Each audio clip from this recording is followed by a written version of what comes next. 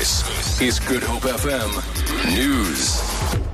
Die Parlement het werknemers verbonde aan die vakbond Nehawu gewaarsku om gehoor te gee aan 'n hofbevel van 2010. Indien hulle vandag voortgaan met hul staking, kan die hofbevel wat betogings en optogte tot buite die Parlementêre terrein beperk, toegepas word. Weens die staking is 'n sitting van die nasionale vergadering gister vertraag en die werksaamhede van verskeie komitees is opgeskort. Die stakers eis prestasiebonusse en insaag in die agtergrondse ondersoeke van werknemers. Die sekretaris van die parlement, Jenjezi Mgidlana, sê die wetgewer is steeds in gesprek met Nehawu en kan regstappe oorweeg. Die departement van water en sanitasie sal vandag die portefeulje komitee oor water en sanitasie oor die droogte in die land inlig. Die departement gaan na verwagting strategieë en beplande ingrypings bekend maak. Brenda Breitenbach berig.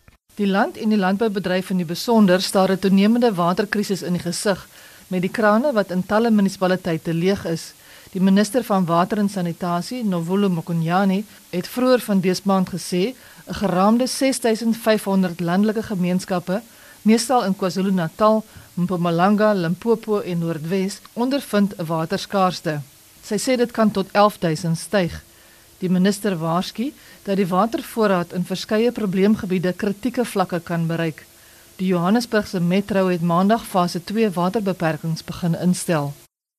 Meer as die helfte van alle jong mense in die land leef in armoede en het lae vlakke van onderwys en hoë vlakke van werkloosheid. Dit is volgens die Suid-Afrikaanse Kinderbarometer, die jaarlikse publikasie van die Kinderinstituut van die Universiteit van Kaapstad. 'n Senior navorser van armoede en ongelykheid by die Universiteit St. Ariane, Illinois, sê daar is 'n dringende behoefte aan 'n geïntegreerde jeugontwikkelingsbenadering. Die verslag fokus op jong mense tussen die ouderdomme van 15 en 24. Illinois sê staatsdepartemente moet saamwerk om te verseker dat doeltreffende opleidingsprogramme die jeug bevoordeel. Die Weskaapse verkeersowerhede het gewaarsku dat sporadiese verzetoptrede op die N2 uitgaande baan tussen die R300 en Newway plaasvind. Die provinsiale verkeershoof, Kenny Africa, het motoriste aangeraai om alternatiewe roetes te volg. Mense brandende buitebande op die N2 gegooi het. Tot tyd en wyl ons die pad kan opstel vir verkeer en die gemors van die N2 verwyder, sal die N2 weer opgestel word. 'n Nuwe psigiatriese afdeling van R35 miljoen sal in Maart aanstaande jaar by die Parlement Hospitaal geopen word. Die afdeling sal uit 30 beddens, spreekkamers en leefareas vir rehabilitasie bestaan. Bouwerk aan die nuwe afdeling het verlede jaar begin. Die Weskaapse minister van Gesondheid, Dr. Noma French Mbombo, het die hospitaal besoek en sê die nuwe afdeling sal help met die hoë aantal psigiatriese pasiënte by die hospitaal.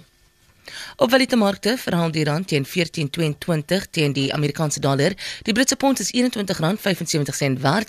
Die euro kos R15.30. Goud verhandel teen R1091 te fyn ons en die prys in Brent olie is $47.25 te vat. Vir Good Hope FM nuus, ek Sandra Rosenberg.